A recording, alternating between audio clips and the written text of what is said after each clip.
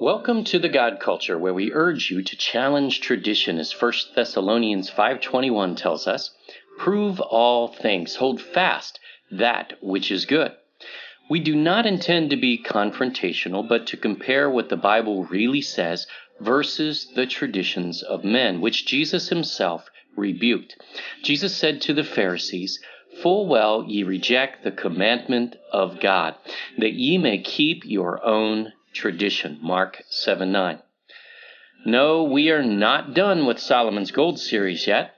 This topic is one we could not ignore, and its ramifications are huge. You have probably heard the song, "We Three Kings of Orient Are," right? Okay, referring to the wise men or kings, or we hear all the time, magi, who brought gifts to Yahusha, Jesus, after his birth. Did you ever wonder where he got the term Orient in this song? Because it doesn't seem to match what scholars are telling us today. The Bible says they were from the East, but it does not really tell us more, does it? And the term magi, why do we hear some scholars and tradition so often using this term? The Greek word is actually magos. Don't know if we're pronouncing it correctly, but its spelling is magos. Used in the Bible, not magi. Is someone trying to send us on the wrong trail here? We will prove in this video that not only does the passage and description of these kings, and yes, if scholars would read the Bible, they would stop writing articles saying they weren't actually really kings, because we are going to show you a scripture that is going to pull all of this together. And yes, they were kings. And it ties to our search for Solomon's gold in a wonderful way.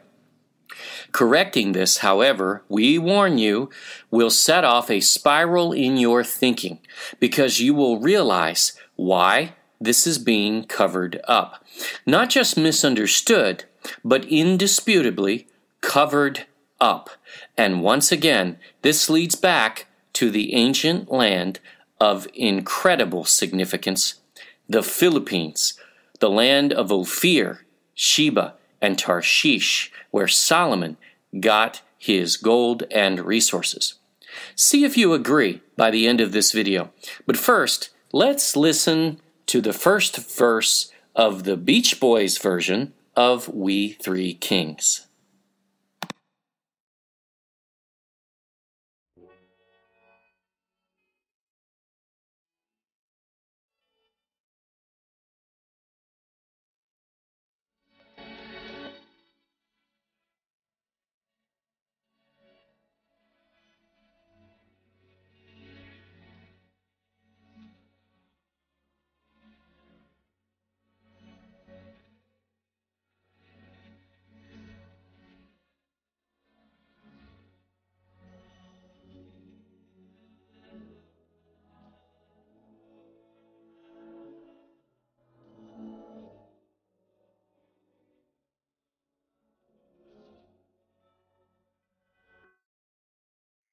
Ever wonder who wrote that Christmas carol so long ago?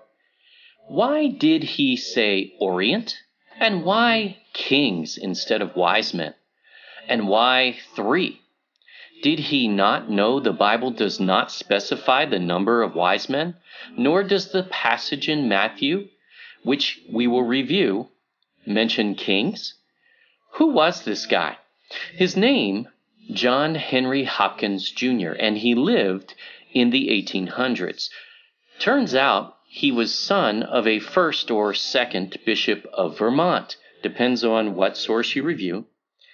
He was very deeply entrenched in theology, and he wrote music as well.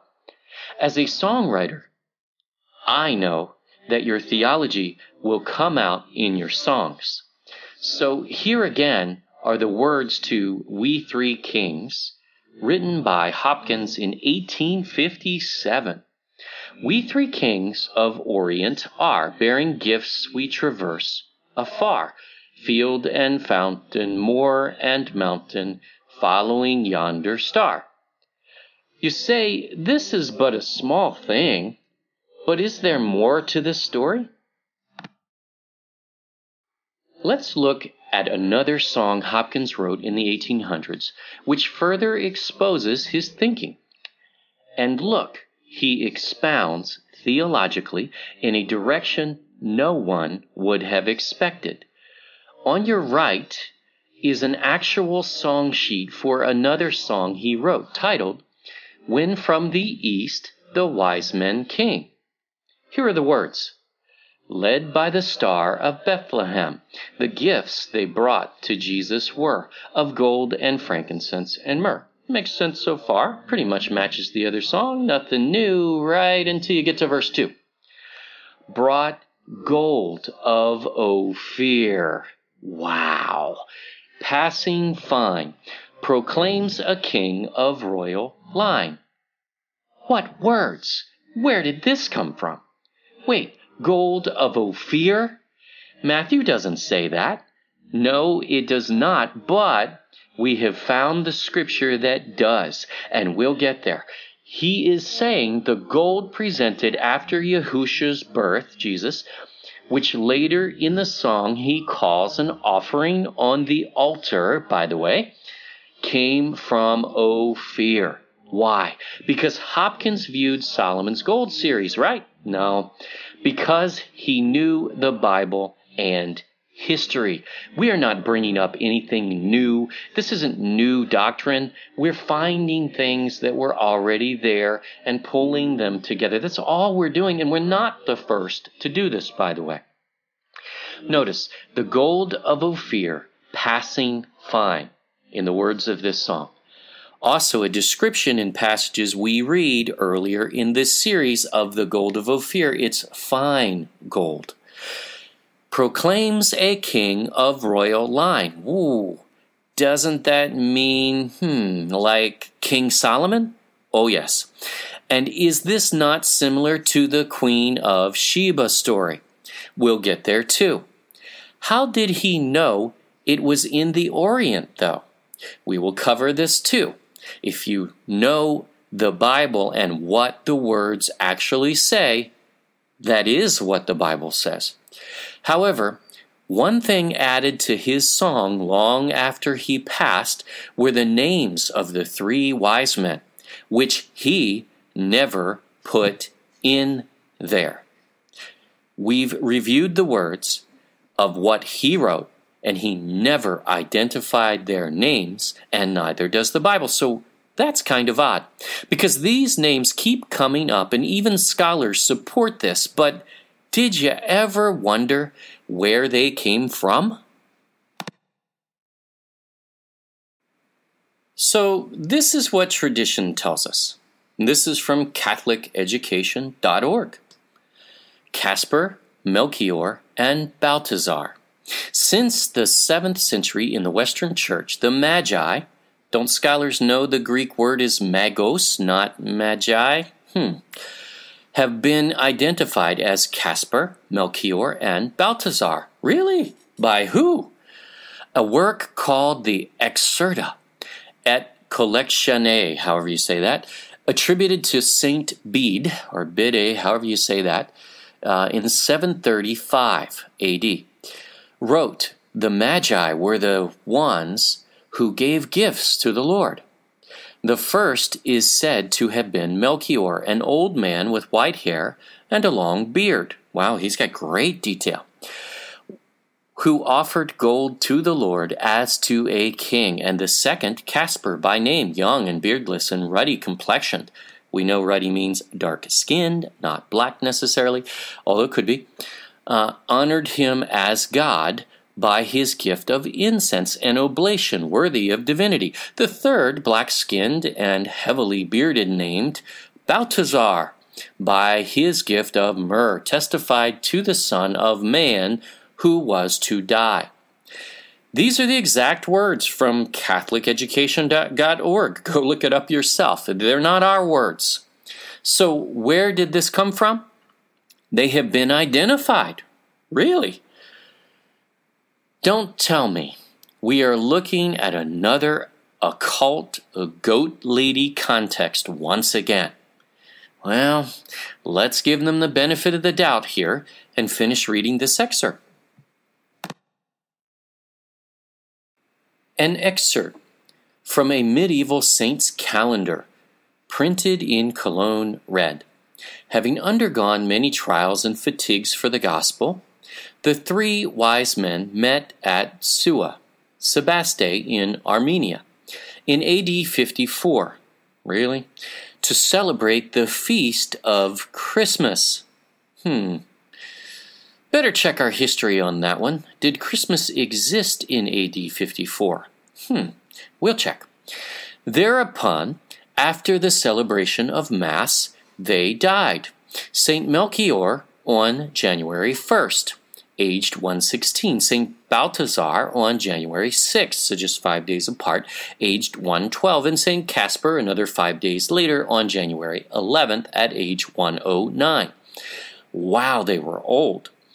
The Roman martyrology also lists these dates as the Magi's respective feast days. Oh, so they have feast days. They were sainted. And they knew their names. So let us be clear. The Feast of Christmas did not exist in AD 54. That is a fairy tale. There was no festival called Christmas at that time in history. And the disciples who followed Yahusha, Jesus, never celebrated Christmas. That didn't happen. There's no mention of that in any of their writings, and it would have been because that would have been a very, very large thing. We'll talk about that in another series at a later date. The only feast similar on the same date celebrating the birth of a god, not Yahusha, Jesus, mind you, was called Saturnalia. In Rome, it was a very pagan festival. They all celebrated it and died at the same time, according to this excerpt. And somehow they were sainted, but how does this happen? Because we have yet to see any proof they even existed and that their names are even correct, nor that there were only 3 of them, because the Bible does not say any of this, which we will review. But let's dig a little deeper into this history and into their names specifically. Search Google for Caspar, and Wikipedia brings up Gondophares, not Caspar. But obviously there's a connection there, right? So Gondophares I was the founder of the Indo-Parthian kingdom in what is now Afghanistan and Pakistan. Gondophares was translated in Armenian in Gastafar, and then in Western languages into Gaspar. Okay, that's not Caspar, but okay, let's give him the benefit of the doubt. He may be the Gaspar king of Persia, so now he's the king of Persia. It confuses us, but Caspar also, according to Wikipedia, brought gold. Now, on the flip side of his coin, because there's actually some history to go along with this, which we show you to the right, is his god, Zeus. Perhaps he may have thought to replace this with Yahusha, Jesus, since he traveled for 2 years. That's right. He must have gotten lost at least 12 times on his journey, because Persia's not a 2-year journey from Jerusalem or Bethlehem, really. Okay. Or maybe he didn't think it's so important, perhaps, and just kind of waited and then eventually left. Probably not. Really, scholars don't ask these simple questions before propagating these false narratives, because this is false. Absolutely false. And we're going to continue to prove this. So, either this is the wrong guy, and it is, with the wrong name, and it is, which is really stretching it as an interpretation anyway, or the Bible is wrong, which it's not. Wait till you see the scripture that tells you where these men came from, by the way, and it will blow your mind. But let's look at the other two kings first. Melchior. He was traditionally called the king of Persia. So now we have two different kings of Persia at the same time. Doesn't make sense, but okay, let's play along. And brought the gift of gold to Jesus. Wait, didn't the other guy bring gold and was king of Persia? Okay, maybe we're a little confused. We'll keep reading. In the Western Christian Church, he is regarded as a saint. Really, a saint. How does that happen? As are the other two magi. Okay, and Balthazar. Balthazar is traditionally referred to as the king of Arabia. At least he was a different country, and gave the gift of myrrh to Jesus. In the Western Christian Church, he is also regarded as a saint, as are the other two magi. Note, Wikipedia seems to be confused because there are 3 gifts, but 2 of these guys came with gold, so there's really only 2 gifts, but who knows? And are there even 3? You would think that they would know better.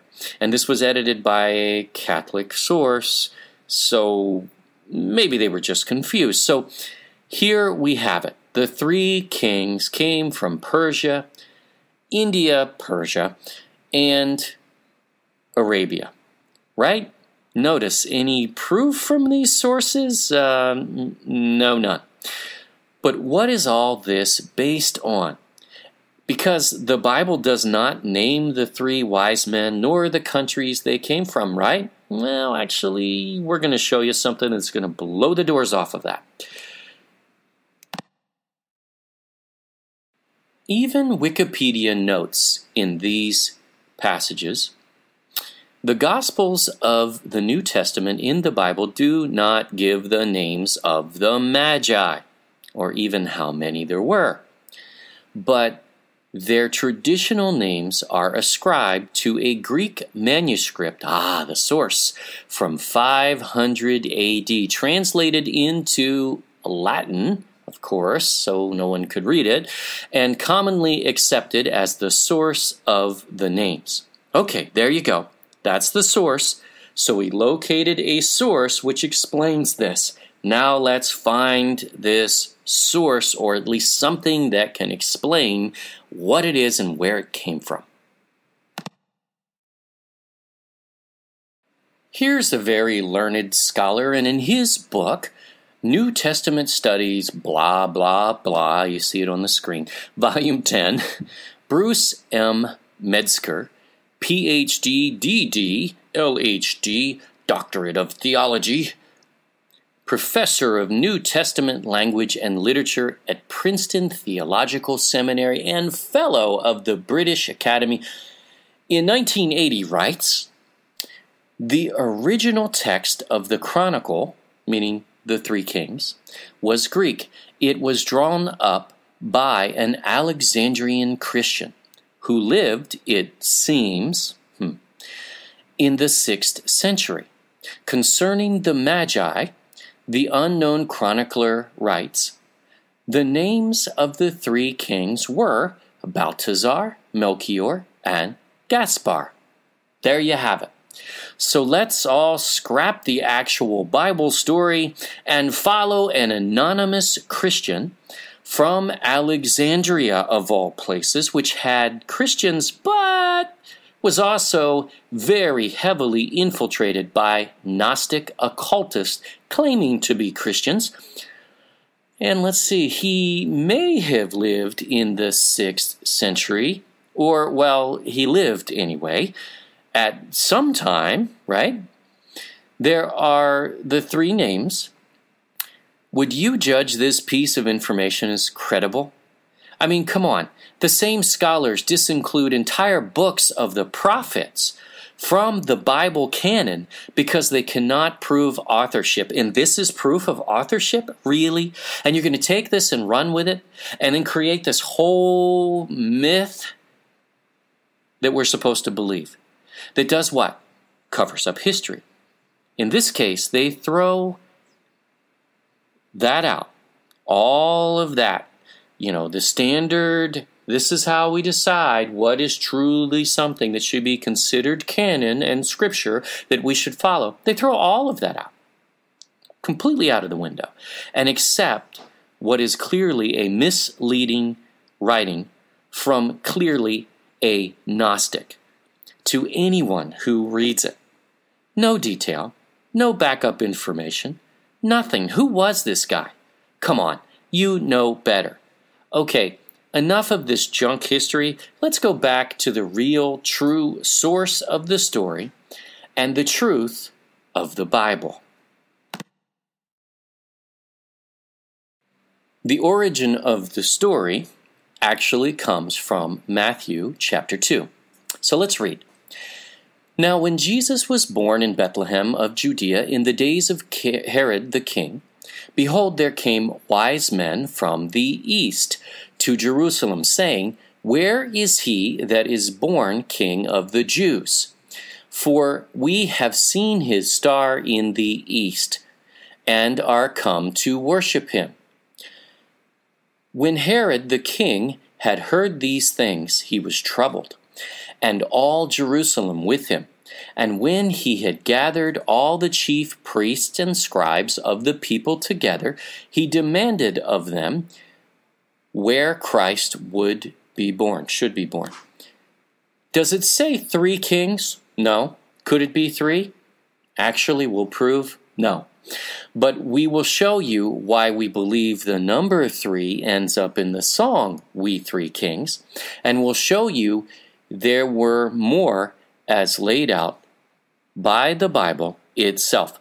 So, Herod demands to know when Yahushua, Jesus, was born, because they saw the star in the east where they came from. No, the star was not in the east sky, as we've heard in many sermons, because then they would have followed it further east, because later it says they followed the star. It was in the western sky, and it was not stationary either, as you will see. Special note, if the chief priests and scribes were aware that the Messiah had been born, or even if it were speculated, wouldn't one think they would have journeyed with the wise men just to take a peek?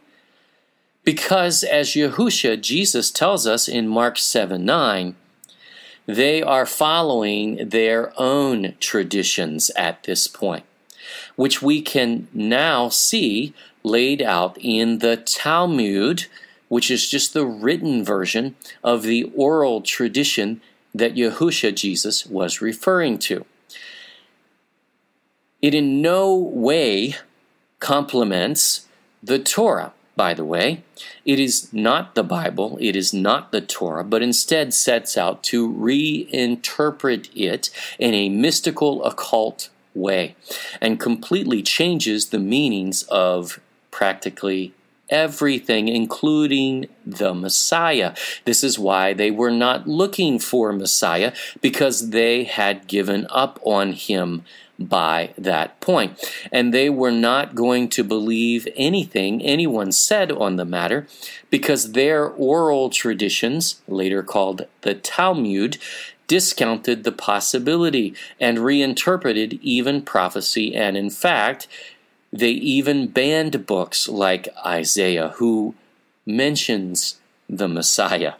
So no, they were already anti-Messiah in religion and Judaism, which still is to this day.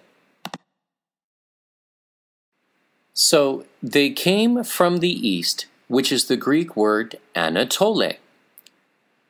Remember, in Solomon's Gold series, we illustrate for you that the Hebrew word used for east in Genesis is the word for Orient. Could this also be the case here? Yes, even though Strong's Concordance somehow missed this, and that's a major miss in our opinion. A quick search on Google Translate even renders the Greek word for Orient as the same word, Anatole. Interesting, for those Filipinos watching, the phrase from the east is actually translated in Greek as Apo Anatole, or Apo Orient. Coincidence? Wait till you see where we are going in Scripture. But let's continue the story. So let's look at this word magi everyone talks about. It's all you hear around Christmas time in regards to this story in many churches. Magi sounds more like magician, doesn't it? And that's exactly what tradition tells us these men were. But let's look at the full definition and the actual word, because the word is not magi. No. This is Greek, and the word is magos. Someone is going to try to say they are the same word, but this was written in Greek, and the word used is magos, not magi. It's just not there. Sorry. Strong's Concordance says, a Magian. Sounds like magician, right? I.e. an Oriental astrologer by implication. We hate it when they imply a magician. So not only could the word east actually directly mean Orient, by the way, but the actual word magos also means Orient. That's quite a coincidence, wouldn't you say? That's what it says. But what about this phrase, by implication, a magician? We don't have to imply such, because we do not believe they were. That's an occult mentality to assume such. An astrologer. Where do they get astrologer? Because they watched the stars. That doesn't mean they were astrologers. Well, that sounds bad too, right? But in this same sense, Adam, Enoch, Noah, they were all astrologers. No, not astrologers as we say today. They weren't looking for their horoscopes, no. But they watched the stars. They studied the patterns of the stars, the sun, and the moon. And that is well recorded. You see how things get so twisted by tradition? How is it that the King James translators came up with wise men, and that isn't even one of their definitions here? Well, let's look a little further. Because Strong's Exhaustive Concordance says, a Magian, i.e. Oriental scientist, by implication a magician, sorcerer, wise men. Now, finally. So now we have Oriental, no longer in parentheses, by the way, scientists. Now that's more like it. What is a scientist? Well, as we defined science earlier in the series, science is by observation and experiment. So scientists observe and experiment. So they observe the stars, not set up astrological constellations, especially not ones named after false gods. Come on, Adam didn't do that. That didn't come from any of his lineage. Not on the good side, anyway. On the Cain side, oh yeah, and we'll get into that in the Flood series more. But how can we be so confident that these things are wrongly interpreted? Because as we have said before, we interpret the Bible with the Bible, and we're going to show you scripture that clarifies all of this, and we'll get there. And you just wait, but first, let's finish this story because we don't want to cut out in the middle. And they said unto him in Bethlehem of Judea, for thus it is written by the prophet. This, by the way, is a direct quote from Micah 5:2 for anyone that wishes to know. And thou, Bethlehem, in the land of Judah, art not the least among the princes of Judah. For out of thee shall come a governor, that shall rule my people Israel. Then Herod, when he had privily called the wise men, magos again, inquired of them diligently what time the star appeared. So again, the chief priests and scribes knew where Messiah would be born, but they did not believe it, because they were not looking for Messiah, because they actually were a part of a completely different religion at that point. Why did Herod want to know when the star first appeared? Well, to determine the age of this king, so he could kill him. Yes, and you'll see that later in Scripture. But this says they knew when it appeared because they were watching for it. Why would they be watching for the sign of the Messiah? Because they were followers of the Old Testament writings, not occultists and pagans. They knew who Yahuwah Abba was, and we're even going to cover in another video who Bathala was, but we'll save that for later. And he sent them to Bethlehem and said, Go and search diligently for the young child, and when ye have found him, bring me word again, that I may come and worship him also. Oh, that clever Herod. Come and worship him too? Doesn't that sound exactly like Satan? This is how he operates, through infiltration, coming as the angel of light and deception, not by cramming Satanism down your throat. Let's keep reading. When they had heard the king, they departed, and lo, the star, which they saw in the east,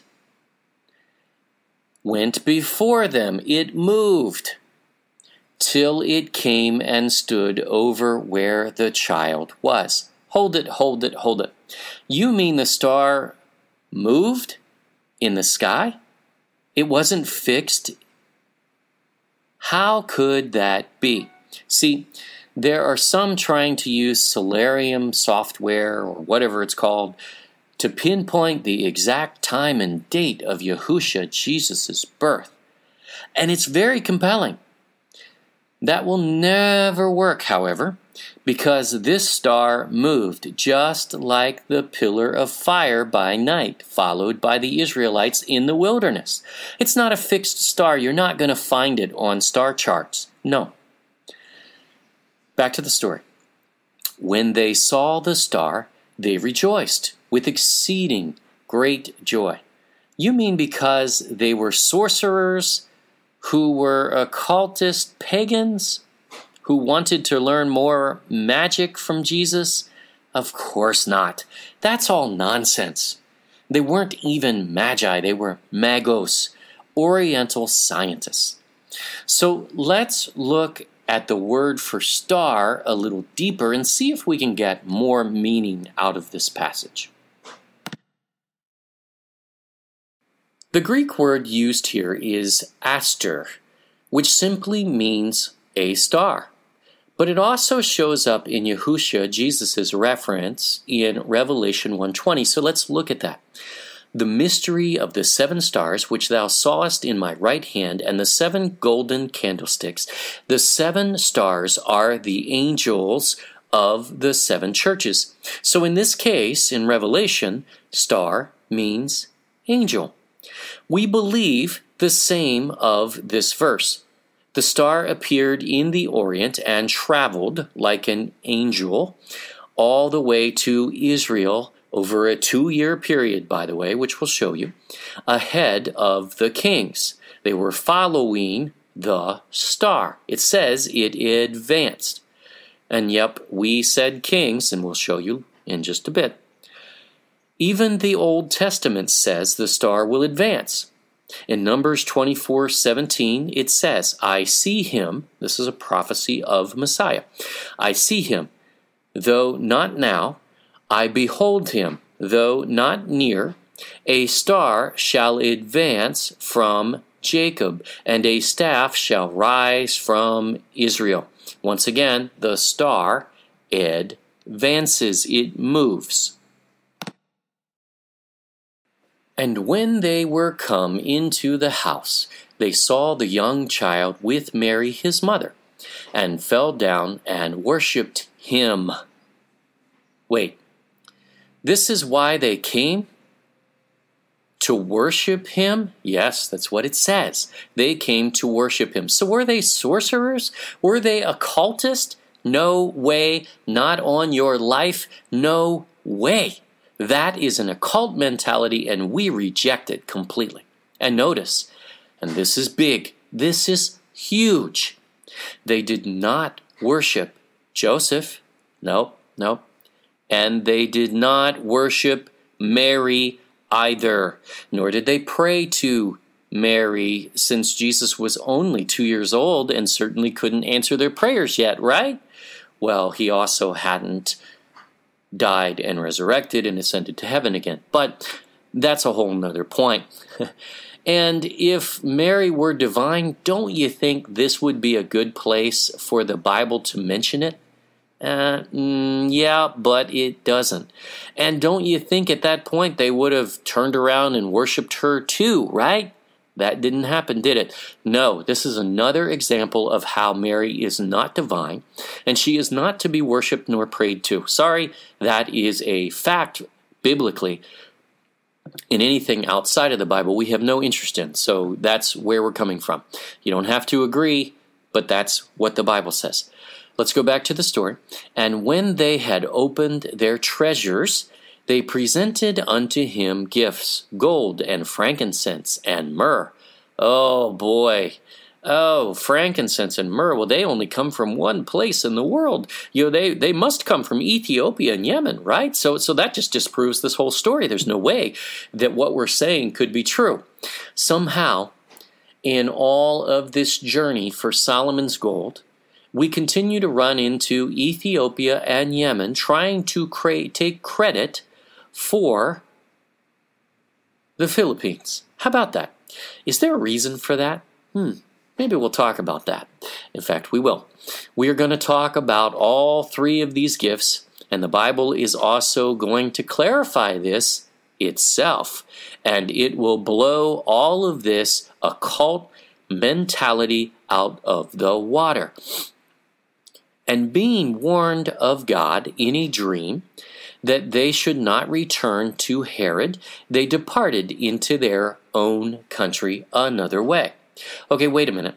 Everyone knows that frankincense only comes from Ethiopia and myrrh only comes from Arabia, right? Wrong.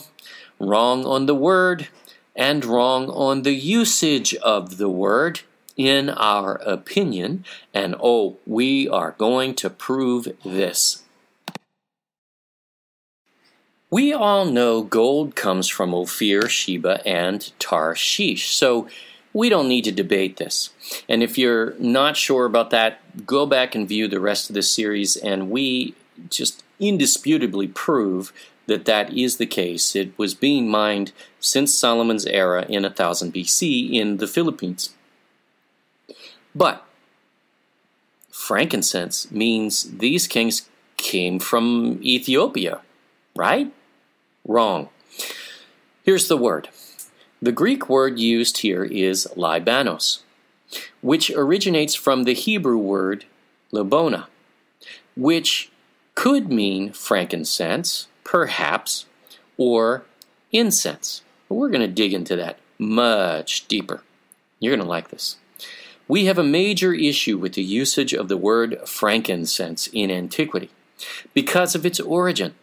You see, another coincidence, according to one of our viewers, Josephine Delgado, Libanos is also a Tagalog word referring to horseradish. Now, we are not saying the kings brought horseradish to the birth of Messiah, so please don't send us a comment about that, because we didn't say that. We're not saying that. No, they did not bring horseradish. Please. But what a coincidence that there is yet another linguistic tie to the Philippines, to Tagalog, and Hebrew, regardless of what the definition is. Just thought we would mention that and make a note. That's all. So digging a little deeper, there are two parts to the word frankincense. The word franc, which is Old French, and encens, which is also Old French. So two words that are both Old French. Here's our challenge to the usage of this word in this translation. The Franks, the French, did not migrate to modern France until the 3rd century AD, and there is no evidence of that language prior to that point whatsoever. And Jesus, Yahusha, was born 300 years before that language even existed. Whether alone somehow migrated to referring to Ethiopian incense. That would have taken hundreds of years after that. The word frankincense was not used at the time of Yahusha's birth, and it is very misleading to use it in this passage. It does not belong there. It is disingenuous, and it is, I'm sorry, but it is a deception, period. Scholars hop on top of this kind of train and travel into occult land unknowingly, perhaps. In some cases, we believe knowingly. This is meant to throw us off the trail because the Bible tells us exactly where these gifts and wise men came from, and we are going to show you. We're going to get there, I promise.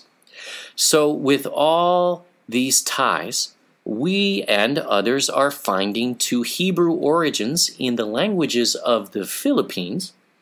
We wondered if perhaps the ancient Ophirians may have weighed in on this topic themselves.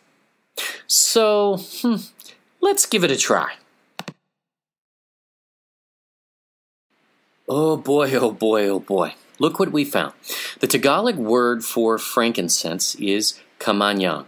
Sorry if we mispronounced it, we probably did. Could this be a word or a portion thereof of Hebrew origin? We believe so. And we found one. Kaman in Hebrew is very telling, and we will just read a paragraph from a Jewish website describing the definition and application of Kaman. Hebrew word is Kaman. This word has extremely broad usages. This word expresses the idea of wealth or pleasure that is obtained through violence, oppression, theft, etc. What? Okay.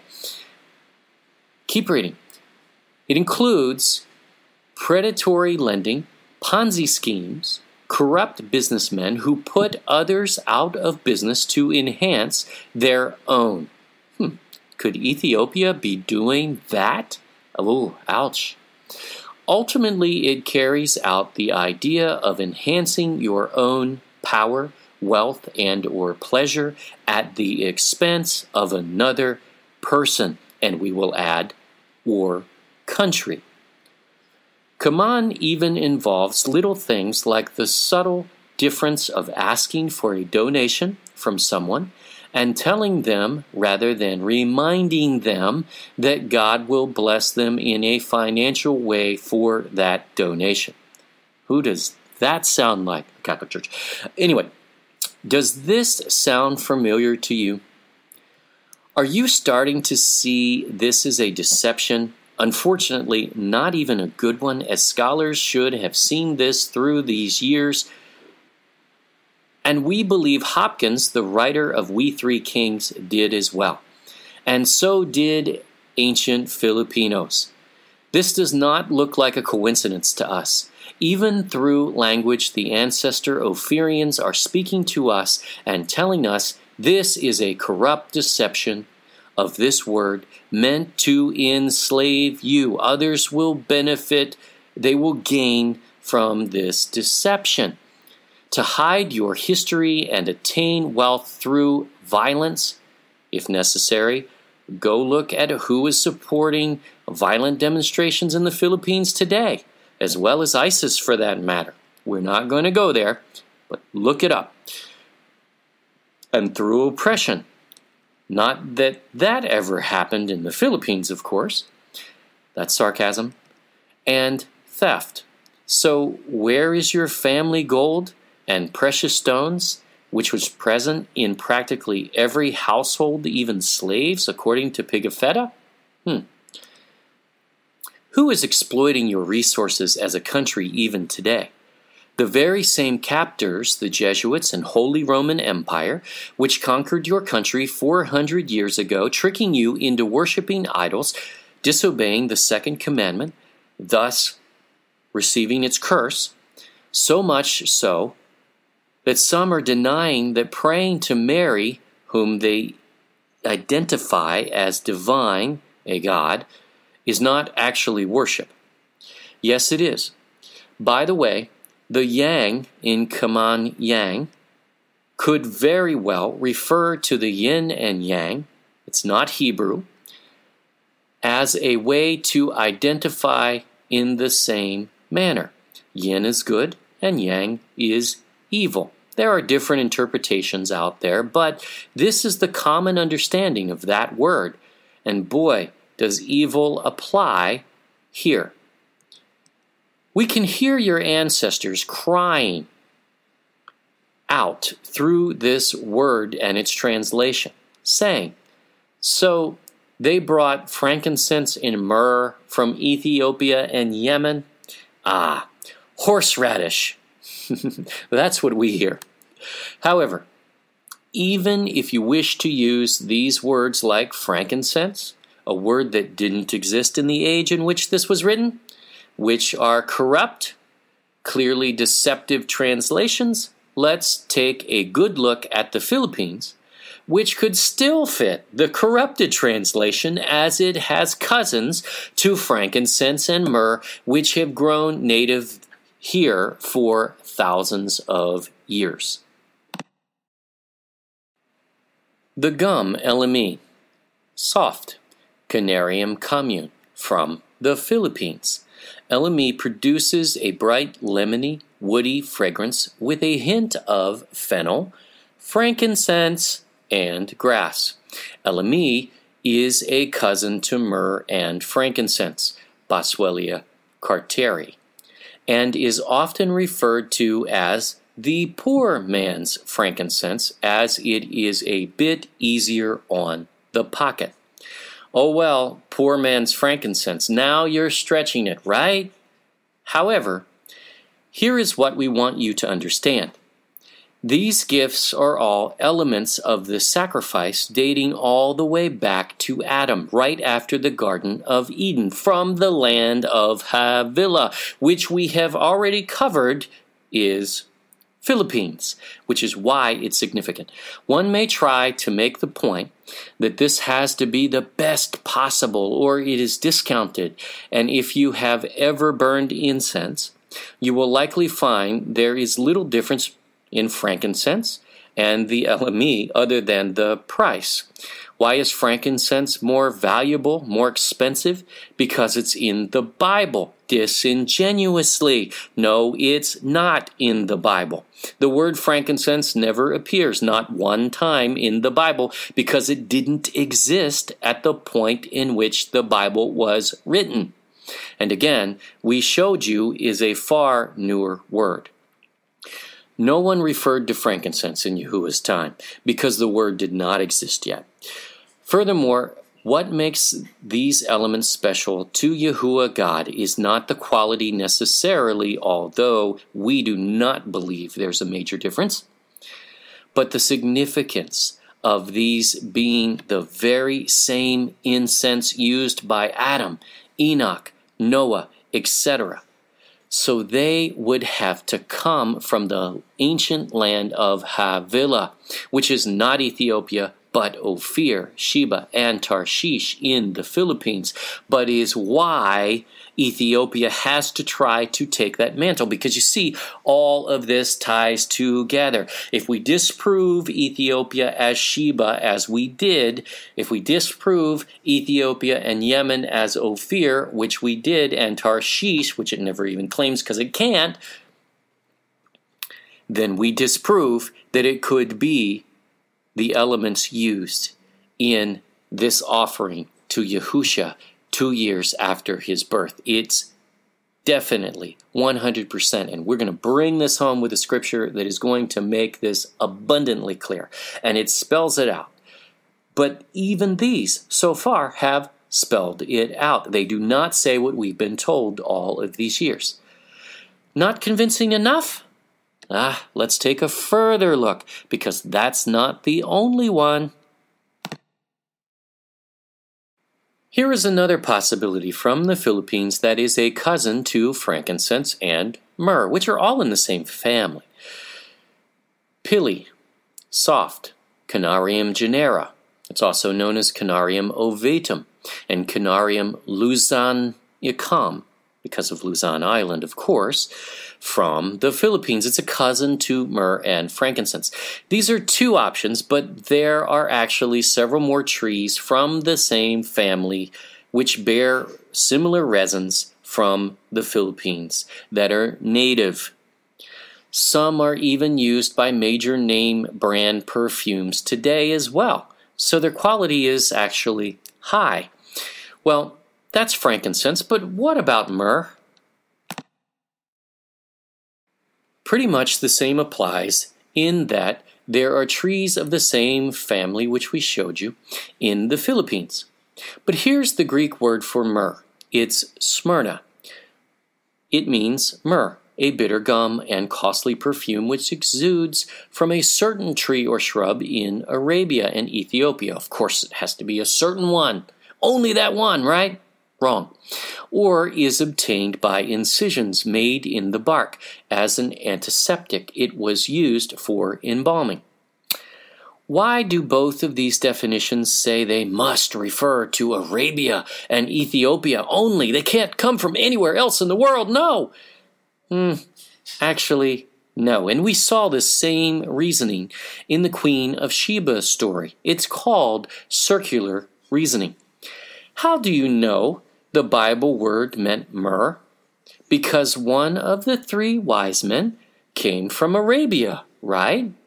Well, how do you know the wise man came from Arabia? Well, of course, because he brought myrrh. He did not come from Arabia, and we strongly question that. The only element fitting this definition could be myrrh, and here's why. Dig deeper. The word Smyrna originates from the Greek word myron, which is a much more generic word meaning ointment. Does this seem to smell to you? Not like frankincense or myrrh, by the way, but like something has been manufactured right under our noses all of these years? Yeah, and we will prove it in a minute, but let's finish this story first. We're going to skip ahead a little because it leaves the wise men and comes back. Here's where it comes back in Matthew 2:16. Then Herod, when he saw that he was mocked of the wise men, was exceeding wroth, angry, and sent forth and slew all the children that were in Bethlehem and in all the coasts thereof. Wow, not just Bethlehem. See, that's what we're always told in the children's story, but no, it was far worse. Also in the lands of the coasts. This guy was really evil, really evil. And look at the holidays he celebrated, and you'll learn something else there too, but we're not going to go there right now. From 2 years old and under, according to the time which he had diligently inquired of the wise men. Why 2 years old and under? That's when the wise men said they first saw the star in the east, when Yahusha, Jesus, was born. And why did it take 2 years for the wise men to respond to the most significant birth of all time? Actually, this is very simple, because they did not come from Babylon or Persia, home of the occult and mystery Babylon religion, which is less than 1 month's journey, nor Ethiopia or Yemen or Arabia, home of the occult Queen of Sheba story, where she has goat legs, which you find earlier in the series. If you haven't heard that yet, go back and listen, and you'll understand what we mean. We didn't say she did. The occult story did. That scholars, yes, scholars are using all the time. Crazy. Which is also about 1 month's journey. Nor did they come from Yemen, which is about the same. Nor India, which would take just a few short months. They would have left immediately upon seeing the star, and they did. The journey took 2 years to get there because they came from Ophir, Sheba, and Tarshish. And if you saw part 3, Jonah's journey corrected, if not, you are missing out, by the way. We offer biblical references that the ships at the Red Sea port were broken up at the time of Jonah and still at this time, and they had to leave for Ophir, Tarshish, from the Mediterranean port, but still ended up in the Indian Ocean because they went the long way around Africa because they had to. The Red Sea port was broken. Same logic here. The Red Sea port was still not functioning, and the journey would have been longer than the typical 1-year journey from the Philippines to the Red Sea port.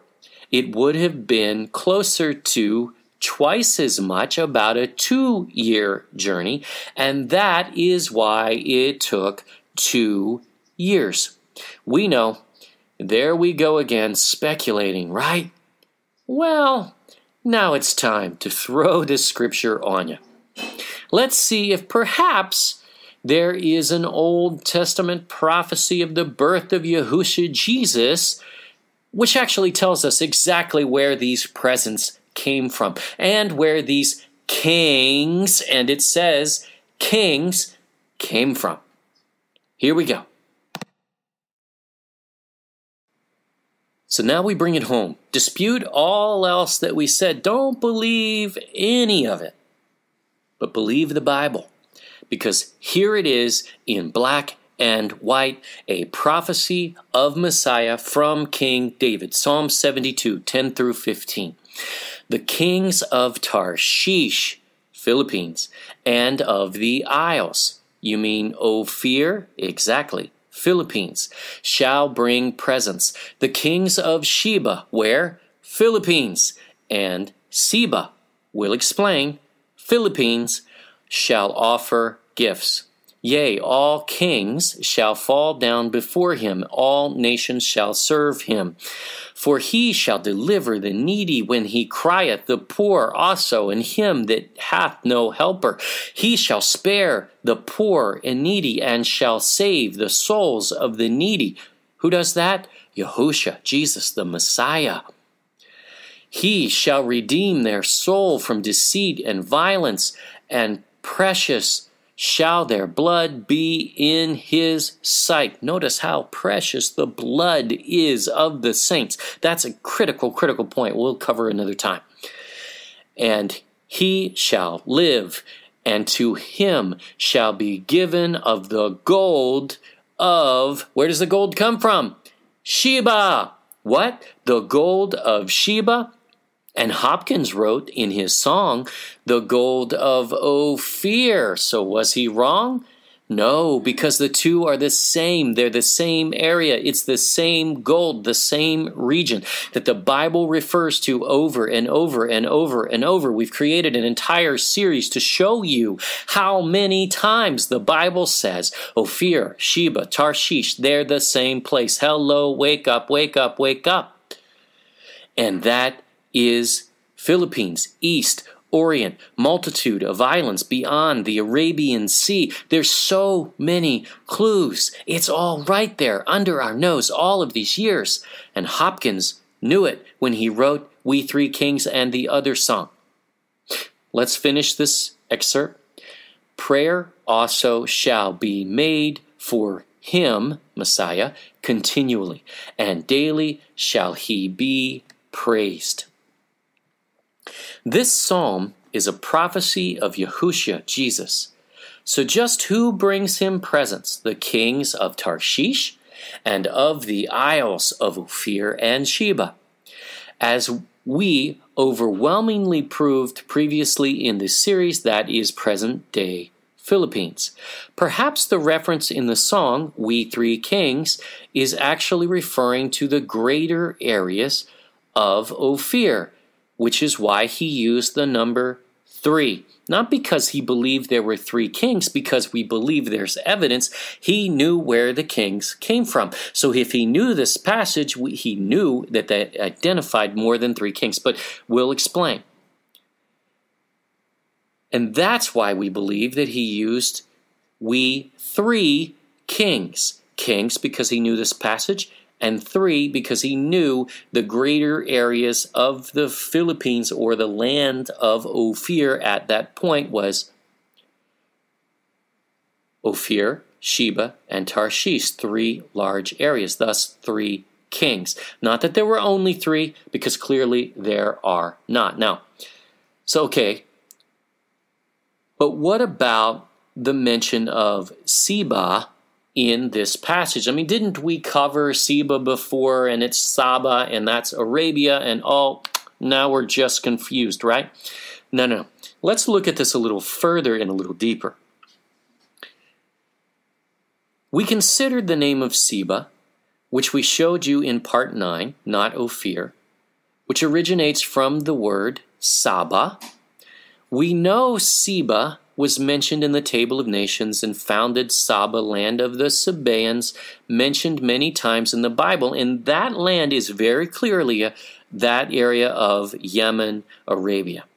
We don't dispute that. However, just as you have names of cities today like New York, well, there's several New Yorks. Atlanta, there's several Atlantas. There's several of many of the major cities around the world have several locations or other areas named after them. Not a rarity in history whatsoever. However, David knew who the Sabaeans were and would have used that term, not Sheba, and he wouldn't have lumped it in with the areas that he knew where Ophir was, that we've proven. He uses Sheba here. The rest of the passage is overwhelmingly Ophir, as it names all 3 territories, the isles, which is Ophir, we know, Tarshish, and Sheba. This is all very, very clear. However, there is a Sheba in the Philippines as well. Many forgot that Sabah, S-A-B-A-H, which is currently being leased by Malaysia, is actually a part of the Philippines. Some try to dispute this, but it's not a dispute. They're leasing it. They're paying the Philippines to lease it. Therefore, it's Philippine property, not Malaysian. They're leasing it. Sabah and Sheba are the same. And this passage now makes perfect sense. Notice Hopkins replaced Sheba with Ophir, which is acceptable because the 2 are in the same place. We believe he was giving us clues to set this story straight, which is something he was forbidden to do by the Jesuits of his day. That's what we believe. That's speculation. The rest of this is not. The Bible is clear. Also regarding the number 3 we mentioned. And it is kings, not wise men, although they were wise men.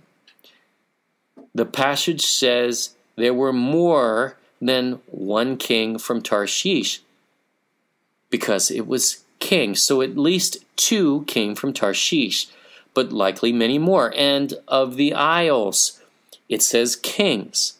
And the isles are Ophir. So we know that there were at least 2 kings that came from Ophir. And finally, kings of Sheba and Sheba. Perhaps 1 from each, so at least 2 more. We don't know how many there were, but we know that there were at least 6 kings according to this passage, not 3. For those wondering how you get kings from the Philippines, which seemed to have a flat-level government at its highest level, as we showed in our history video, part 6, understand that this word for king is melech in Hebrew, which means kings or royals. They were the leaders by whatever title, and there may have been very many who made the trip based on the number of barangays in the Philippines. This does not discount that. And now, take a good look at where the gifts come from, because they do not come from Ethiopia and Yemen, just as the Queen of Sheba in Solomon's story did not. Boy, they really want to take that away from the Philippines, and scholars play into this, don't they? Where does this passage say the gold comes from? Sheba, and the song from Hopkins, Ophir, which are the same region, modern-day Philippines. But where do the other two gifts come from? From Tarshish, Ophir, the Isles, Sheba, and Saba, all in the Philippines. It all ties, it all fits. This is the meaning of this passage, in our opinion, indisputably. And we already know these elements are all native to the Philippines, even if one tried to say it was frankincense and not incense, even though it's clear it was incense, and the word frankincense didn't even exist in that era. Come on.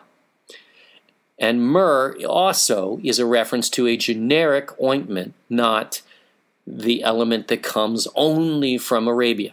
This is all nonsense. It's junk scholarship meant to deceive all of us. Why would it matter to Yahusha that these elements, as well as their bearers, would come from Ophir of all places? Because he knew that Philippines was the special land of Havilah. See part 10 for proof. We cannot go into that in this video.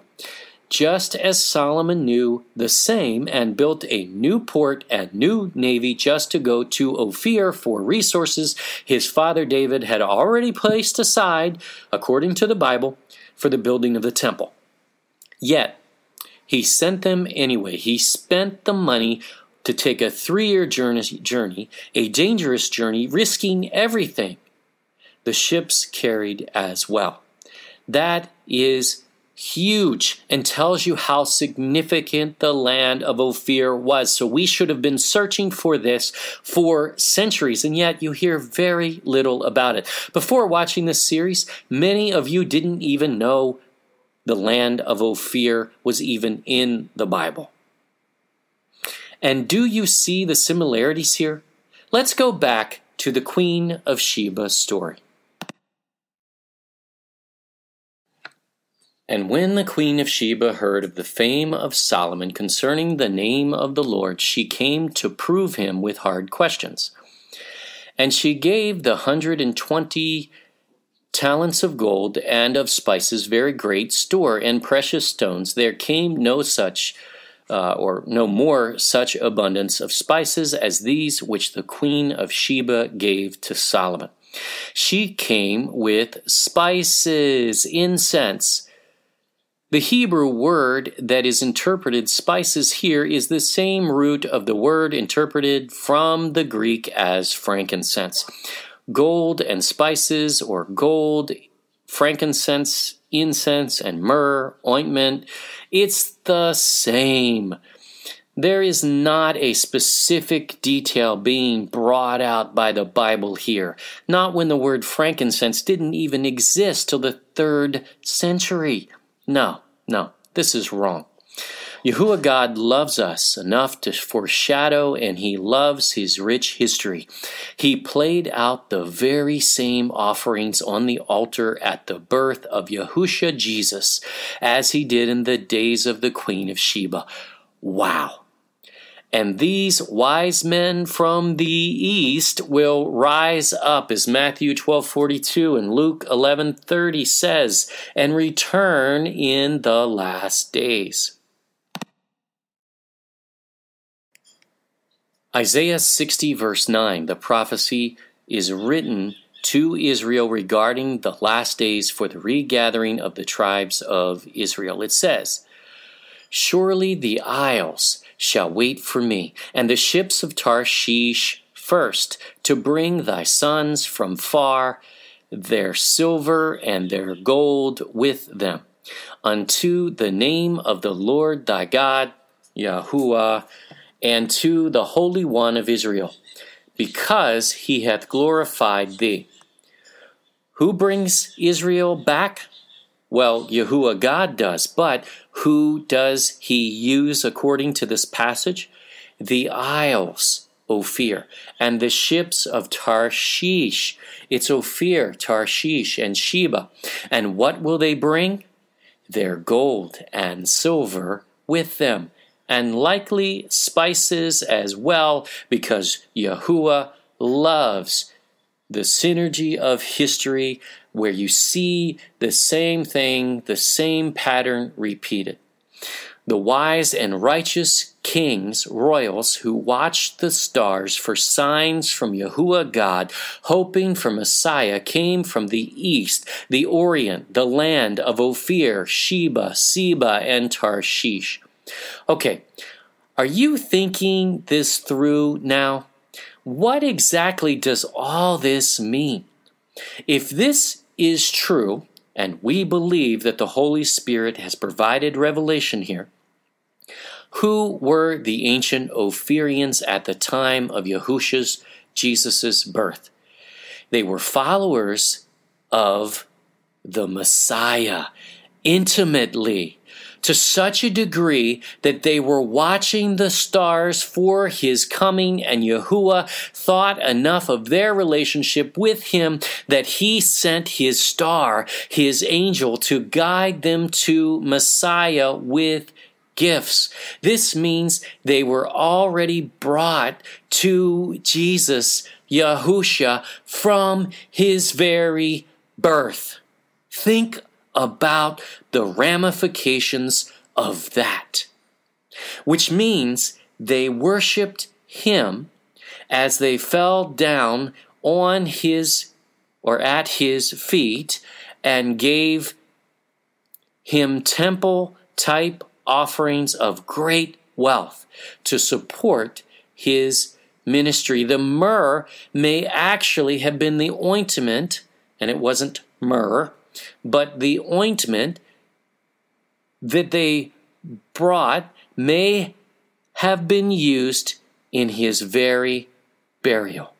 So did those Ophirians need to be converted to a religion to follow the same Messiah who they already knew? Of course. These kings, just as the Queen of Sheba did, would have returned with the most miraculous of encounters, even more so than the Israelites from Egypt. So why would this need to be suppressed? Think about it. Because you cannot convert one to follow one whom they already follow. This is why we speculate, and we speculate, that Thomas headed to Asia to get specifically to the land of Ophir. We know he died in India, but we do not know where he went and how far he made it prior to that. Then, likely, some of the Israelites who left Judah at the destruction of the temple may well have ended up in Ophir as well. We can't prove this yet, but we will keep searching. And let's stroll back a few verses here. While we are here in Isaiah 60 and see the full context so you understand where this is coming from, because this verse that we just read in verse 9 actually answers an important question that also ties things together even more. Isaiah 60 verses 5 through 8, preceding the verse we just read. Then thou shalt see and flow together. Again, talking to Israel in the last days. And thine heart shall fear and be enlarged, because the abundance of the sea shall be converted unto thee. Abundance of the sea? Who could that be? Ophir, Tarshish, and Sheba.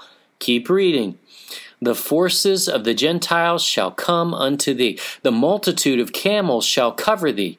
Just like the story of the queen of Sheba, who came with a great train of camels. No, those don't come from the Philippines, because it's what they bring once they make land.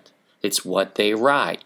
The dromedaries of Midian and Ephah, that's just where the dromedaries come from. It doesn't mean that those are in the Philippines. They are not. All they from Sheba shall come. Sheba where? The Philippines. Yes, this is Sheba Ophir, not Ethiopia, the wrong Sheba, because that one is not as significant in this reference. It's not mentioned. It's not here. It's really stretching it to try to pull that out of here, because this phrase ends with a question, and it is answered with Tarshish and Ophir and Sheba. They shall bring gold and incense. Who? Note, many modern Bibles make the same mistake here and translate this as frankincense. That's not true. The KJV says incense, not frankincense. And it's the same word. Shouldn't have been frankincense in the other passages. A new word which did not exist in the day that this was recorded. The King James uses the word incense here, and it is accurate, and it's the same word that should have been used in the story of the wise kings. I didn't say men, I said kings, because kings is accurate. And they shall show forth the praises of the Lord, Yahuwah. Verse 7. All the flocks of Kedar. Remember from part 8, Kedar means dark-skinned, and even though it is capital here, it is not in the original Hebrew, so it doesn't have to mean Kedar where we're referring to Saudi Arabia, but it can, it's fine. Really don't need to clarify that, because so the sheep came from there. Big deal. Shall be gathered together unto thee, the rams of Nebaioth shall minister unto thee. They shall come up with acceptance on mine altar, and I will glorify the house of mine glory. By the way, those flocks could also refer to the 3 shepherds. That may have been where they came from, because they also came at Jesus' birth, not at the same exact time, but the point is they came with offerings. So, there's a lot more to this than we've been told. Verse 8, who are these that fly as a cloud? So in other words, come from afar. And as the doves to their windows. What did doves do? What did doves do in the flood story? It flew out and it came back. It returned. So who's returning here for an offering at Messiah's birth? The same one that came for the temple dedication. So it's the same. It's the same. It's Ophir, Sheba, Tarshish. Back to verse 9, which is the answer to this question at the end of this paragraph. And it says,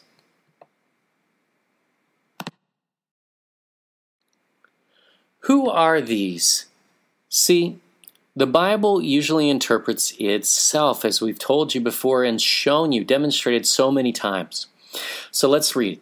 Surely the isles, Ophir, shall wait for me, and the ships of Tarshish first, to bring thy sons from far, their silver and their gold with them unto the name of the Lord thy God, and to the Holy One of Israel, because he hath glorified thee. And earlier it says the gold of Sheba. This is Sheba, Ophir, Tarshish. This is that land. In regards to this wise king account in the Bible, it has been so twisted, and once again it ends up in an occult direction. Is that okay with you? Because it's not okay with us. But we would be absolutely remiss in not sharing the following slide showing an even further cover-up, all based on a book that a guy may have written in the 6th century, which he may have lived in, if he existed and actually wrote it, and if he was even a Christian and not a Gnostic, which coming from Alexandria was likely, and we believe he was. So first, these 3 kings, wrong number, wrong places, and wrong names, were sainted. Did you know that? These are saints, which we won't even cover yet. But then... Oh, I knew it. I knew he was going to blame the Catholic Church. Well, just who is propagating this false tale? The Christian Church is too, by the way, so you're not off the hook. Some say we bash Catholics, and let's be clear, we love you enough to tell you the truth and not come up with false narratives. You did not come up with this deception, and we are not blaming Catholics. An Alexandrian Gnostic did, and some disingenuous Catholic leaders propagated it. And you and I have been deceived by it for all of these years. For further illustration, let's take a look at this. This is a shrine, which is a large gilded and decorated triple sarcophagus placed above and behind the altar, the high altar of Cologne Cathedral. Ever wonder why the significant cathedrals in the Catholic Church have to have bones of dead people behind or in or under the altars?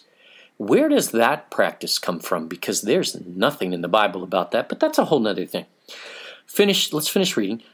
This was originally situated at Constantinople, at the very founding of the Catholic Church. Are you okay with this? If you're a Catholic, are you really okay with this? Okay, get angry at us. That's fine. Send us nasty messages. Go do all of that stuff. That's fine. We can handle it. We're grown-ups. But have you really thought this through? They have altered the very Bible to suppress your history, the history of your people. And they have a good reason, all right. They want to keep you from rising up, which is a prophecy that they know. Because the Jesuits at the top, including the Pope, who is a Jesuit, know full well who you are and what you are called to do in the last days. You may dismiss this, and that is your prerogative, but you will miss out on the greatest move of God the Philippines has ever seen, which will be even greater than the time of the Queen of the South, Sheba, and the time of the wise kings who returned, who brought gifts to Yahusha, Jesus, after his birth, and then returned with an awesome message. Are you tired of being suppressed? Remember this. We offered the Catholic 10 Commandments in our last video, and they're right out of the Vatican Catechism. Right out of it. They are an exact match. They're not just displayed around the Philippines. Those are the exact same ones. They have clearly skipped over the second commandment, not to have graven images and bow down and worship them. We have gotten a few who push back trying to change the definition of worship, because that's actually what you're trying to do, which does not hold water, by the way. You will not find a scripture either to support this practice, because it's not there. Those who you pray to, you worship, just as the pagans of the past and now do. But breaking the second commandment, especially for a people who worship Yahuwah, God, and Yahusha, his son, which we believe the Philippines did and still are attempting to do, but there's something in the way. It comes with a curse. Yes, a curse. And the Jesuits knew this when they came here. Exodus 20, 4 through 6, right from the Catholic Bible. You shall not make yourself a carved image or any likeness of anything in heaven above or on earth beneath or in the waters under the earth. By the way, we had someone argue with us that the Catholic Bible doesn't say this, but here it is. It does. It's right there. It's not called the second commandment in the Catechism. We agree because we tell you that that's been covered up disingenuously, and here's why. Because there's a curse that comes with it. So let's keep reading because, see, the Jesuits knew this curse comes with this second commandment that was covered up. Verse 5. You shall not bow down to them or serve them, for I, Yahweh, your God, am a jealous God, and I punish a parent's fault in the children, the grandchildren, and the great-grandchildren among those who hate me. Hate him? But I act with faithful love towards thousands of those who love me and keep my commandments. We know that you desire to love him. We don't believe for a second that there's one single Catholic here who does not love God. We believe that you do. We believe that you want to worship him. But something's in the way. And the reason it's in the way is because the Jesuits put it there as a stumbling block so that they could do everything that we've talked about before. And the very fruits that you've seen come out of that activity over the last 400 years. Notice, you will be punished for 3 generations according to the Catholic Bible. However, the King James says to the 3rd and 4th generations, but that's fine. It's about the same. That's about 400 years.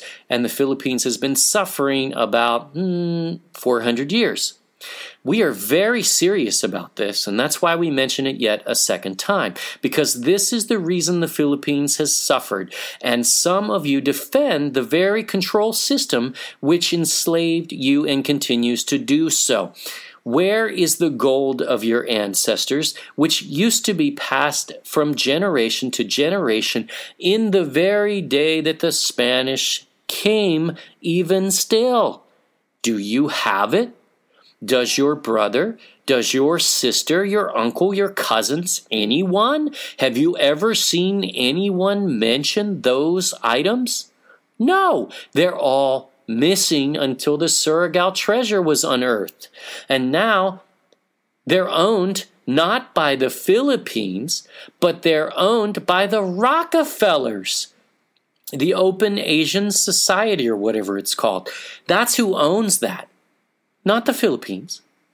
And they're the ones putting it on display in Manila in the museum, at Ayala Museum. They're the ones putting it on display in New York, but it's their treasure. How did that happen? So, no, it's not yours. And why? But here's the good news. Here's the good news. This curse is being lifted because it's been almost 400 years now. Now is the time to shake off this control system completely and rid the Philippines of this curse. This is why we continually mention this. This matters. So it is time for the Queen of the South to rise up in judgment with this generation and condemn it. For she came from the uttermost parts of the earth, Ophir, Sheba, Philippines. to hear the wisdom of Solomon, and behold, a greater than Solomon is here. Thank you, Yahusha.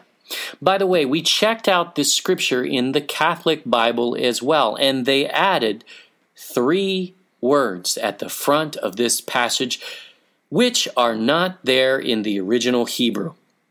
Why? Again, attempting to suppress you from rising up. They added on Judgment Day to the beginning, meaning you're not to rise up now. No, not in the end times even. No, not until Judgment Day, which at that point, we're all re-risen. We've all been resurrected from the dead. But is that true? No. It's not in the original Hebrew. It's not in the King James. It's not actually in any of the translations we looked at, except the Catholic Bible. And it's wrong. Very, very wrong. See, they're trying to say, you shouldn't rise up until after Yahusha, Jesus, returns, not during the time of the reign of the Catholic Church. Ouch. Yeah, we know. Is this okay with you? I mean, are you really okay with this? Because we are not. And we'll leave it at that. Thank you for watching our Solomon's Gold series. Please subscribe to our YouTube channel and view our website at thegodculture.com. Always remember to prove all things for yourself. If you do not like what we have said here, dig into the Bible and prove us wrong. Don't tell us we hate Catholics because we love Catholics. We love you enough to tell you the truth, and someone else has not been. The people of the Philippines are called to a higher purpose, and you do not need to be held back any longer by deceptions. Rise up. In the name of Yahusha, rise up. Amen.